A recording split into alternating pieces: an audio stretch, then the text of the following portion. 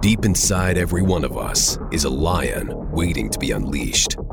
Are you ready to be unleashed into your destiny?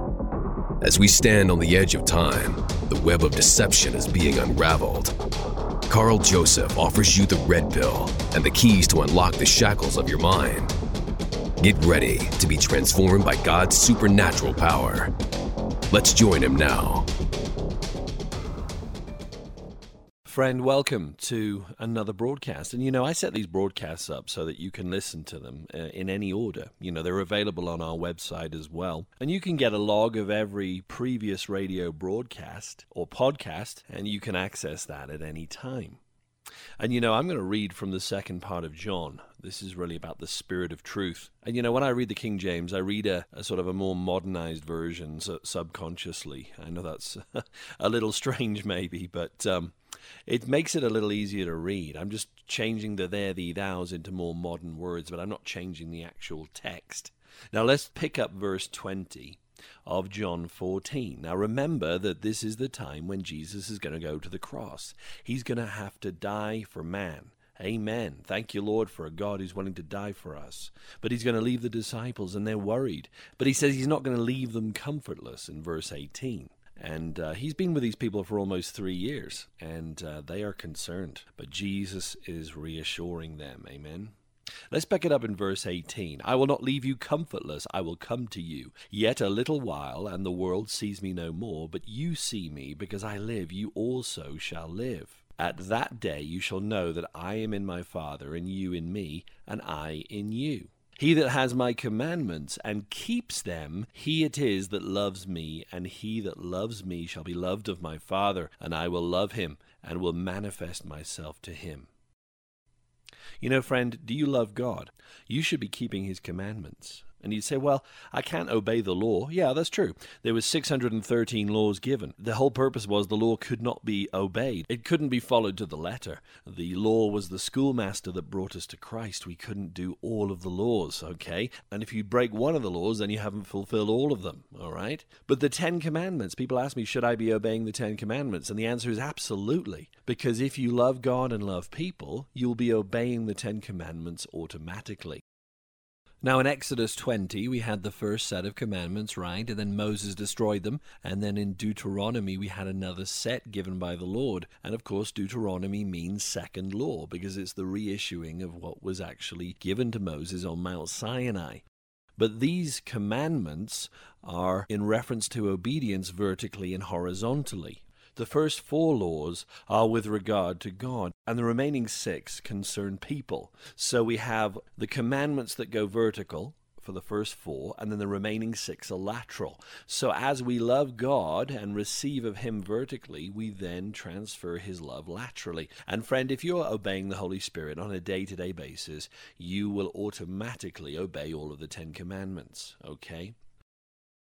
Verse 22. Then Judas said unto him, not the Iscariot, Lord, how is it that you will manifest yourself to us, and not unto the world? Jesus answered and said unto them, If a man loves me, he will keep my words, and my Father will love him, and we will come unto him, and make our abode with him. He that loves me not keeps not my sayings, and the word which you hear is not mine, but the Father's which sent me. Friend, there it is again. If you love God, you need to keep his sayings, and you need to be a doer of the word of God. Amen?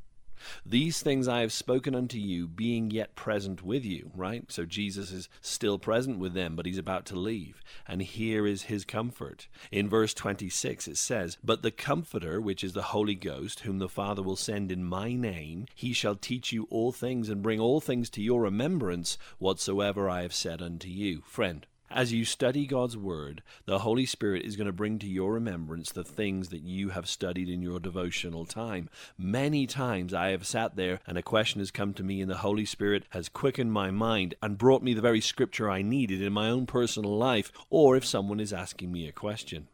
And the Comforter, friend, that is a multifaceted word. That word is parakletos. The paraclete is what lives inside of you. The Holy Spirit, the Comforter, okay?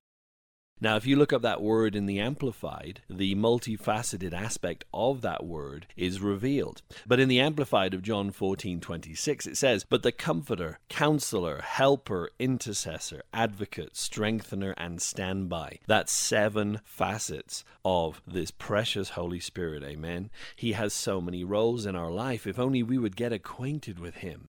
All right? Not acquainted with the parakeet that's in the kitchen in the cage, right? We're not talking about the parakeet. We're talking about the paraclete today. And that paraclete, friend, is, you need to get to know him because there's so many benefits for knowing him, right? You know, when you comfort somebody, it means to give strength, hope, and good cheer. We all need comfort now and again, and God is an encourager, and the Holy Spirit is an encourager. God the Father is described as the Father of mercies and the God of all comfort.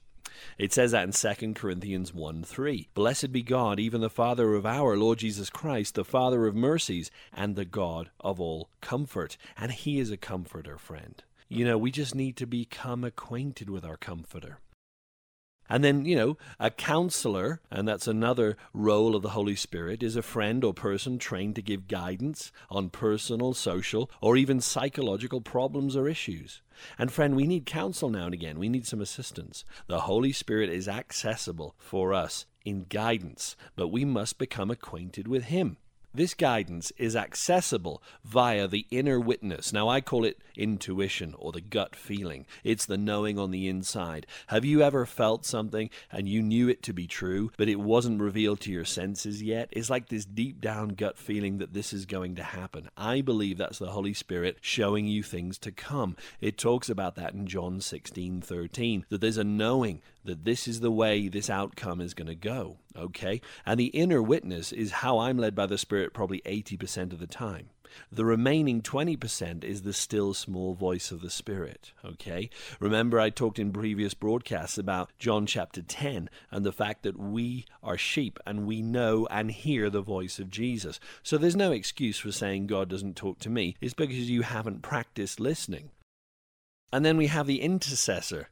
Okay? To intercede is to intervene between parties with a view to reconciling differences. You know, when circumstances in life are contrary to God's word, the Holy Spirit acts as an intercessor with groanings that cannot be uttered to come alongside you and plead on your behalf to the Father until the situation works together for good.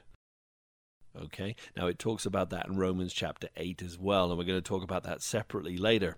The onus, however, is on us to pray, and the Holy Spirit comes alongside of us when we pray. But if we don't pray, we could restrict the Spirit moving on our behalf. You know, John Wesley said one time, it's almost as if God can't do anything until we pray. Okay? Maybe that's harsh. Maybe God can do some stuff. But friend, when I've prayed and when I've seen other people come together in unity and pray in unison, God moves, friend. God moves. Remember when Peter was in prison, the whole church was praying for him. They gave themselves over to fasting and prayer, and he escaped because an angel delivered him. But that was only after they all came together in prayer. And it's so powerful, friend. So let me remind you again, the 7 aspects of the Holy Spirit. He's a comforter, he's a counselor, he's a helper, intercessor, an advocate, strengthener, and standby. And that word advocate is probably not well known to us, but Jesus is your defense attorney. An advocate is one that supports or promotes the interests of another or pleads the cause of another before a judicial court. Jesus is defending you, friend. Against what, you might ask? Against Satan, the accuser of the brethren. That's what his name means. He comes against you, but Jesus rises to your defense in the heavenly courts. Wow, thank you, Lord. However, if we harbor unconfessed sin and we've chosen to walk into the flesh, Satan can have some legal rights to your life. That is why 1 John 1:9 is in the Bible. We must confess our willful sin, and then we're restored to righteousness and then reestablished in our identity in Christ. It's very important that you keep a clean slate with God, that you keep a clean heart, right? Proverbs 4:23 says, keep your heart with all diligence, because out of it are the issues of life. The it is the heart. The heart is the center of your being, okay? It's also your spirit man. These are interchangeable. The heart and the spirit man are synonymous. And the heart is the epicenter of your decision making. You know, we do rationalize with the mind, but the heart is the gut feeling, and that's going to have the final sway in the decision.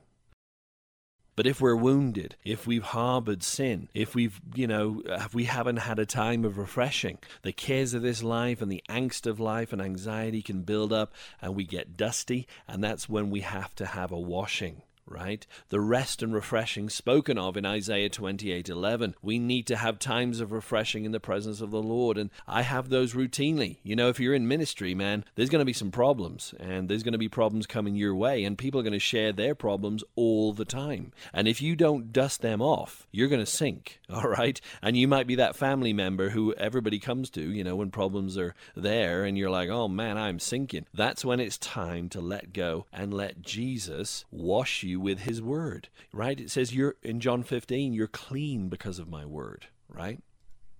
And there's many other roles of the Holy Spirit, you know. He regenerates us. It talks about that in Titus 3:5, by the washing of regeneration and the renewing of the Holy Ghost.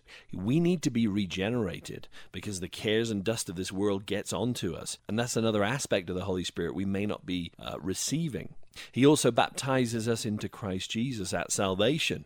He also seals us. A seal indicates possession and protection. It's a guarantee of our security in him.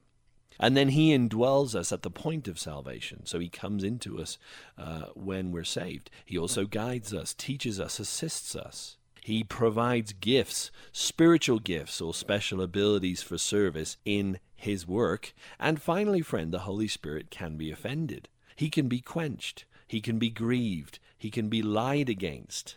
And he can even be blasphemed. And friend, that's spoken of in Scripture down there in Mark 3:29. And he was lied against in Acts 5:3. And there's many examples here I could go into. A plethora of scriptures that talk about the role of the Holy Spirit that couldn't be covered in this broadcast. Now, at the end of John 14 in verse 30, Jesus says, hereafter I will not talk much with you, for the prince of this world comes and has nothing in me. Friend, does the prince of this world have something in you? You'll say, I'm not demon-possessed. I'm not talking about that. I'm saying, does he have something on you? Does he have something that you need to let go of, friend? It's that legal access I was telling you about. You need to keep a clean heart before God, all right? Jesus was not accessible by Satan because he didn't buy into the flesh. And he was a typology of us to follow, okay? And look at verse 27. Peace I leave with you, my peace I give unto you. Not as the world gives, give I unto you. Let not your heart be troubled, neither let it be afraid. He repeats what he said in verse 1 of chapter 14 of John. Let not your heart be troubled, friend. Peace is the deposit that the Comforter leaves you with. And we should let peace be our umpire, and we should be guided by it. If we lose it, something is not right. Until tomorrow, good night, God bless, and remember to spread the good news. You've been listening to Carl Joseph and the Lions Unchained podcast. Carl is a minister who's witnessed God's supernatural power to save, heal, and deliver. Carl is a unique researcher who investigates current affairs, societal trends, technology, cults, and end-time events, all through a biblical lens. Every Monday, new podcasts are uploaded, so stay tuned for the next opportunity to roar into victory. Check out carljosephministries.com for exciting articles, teachings, and discussion points. See you next week, and don't forget to hit the subscribe button.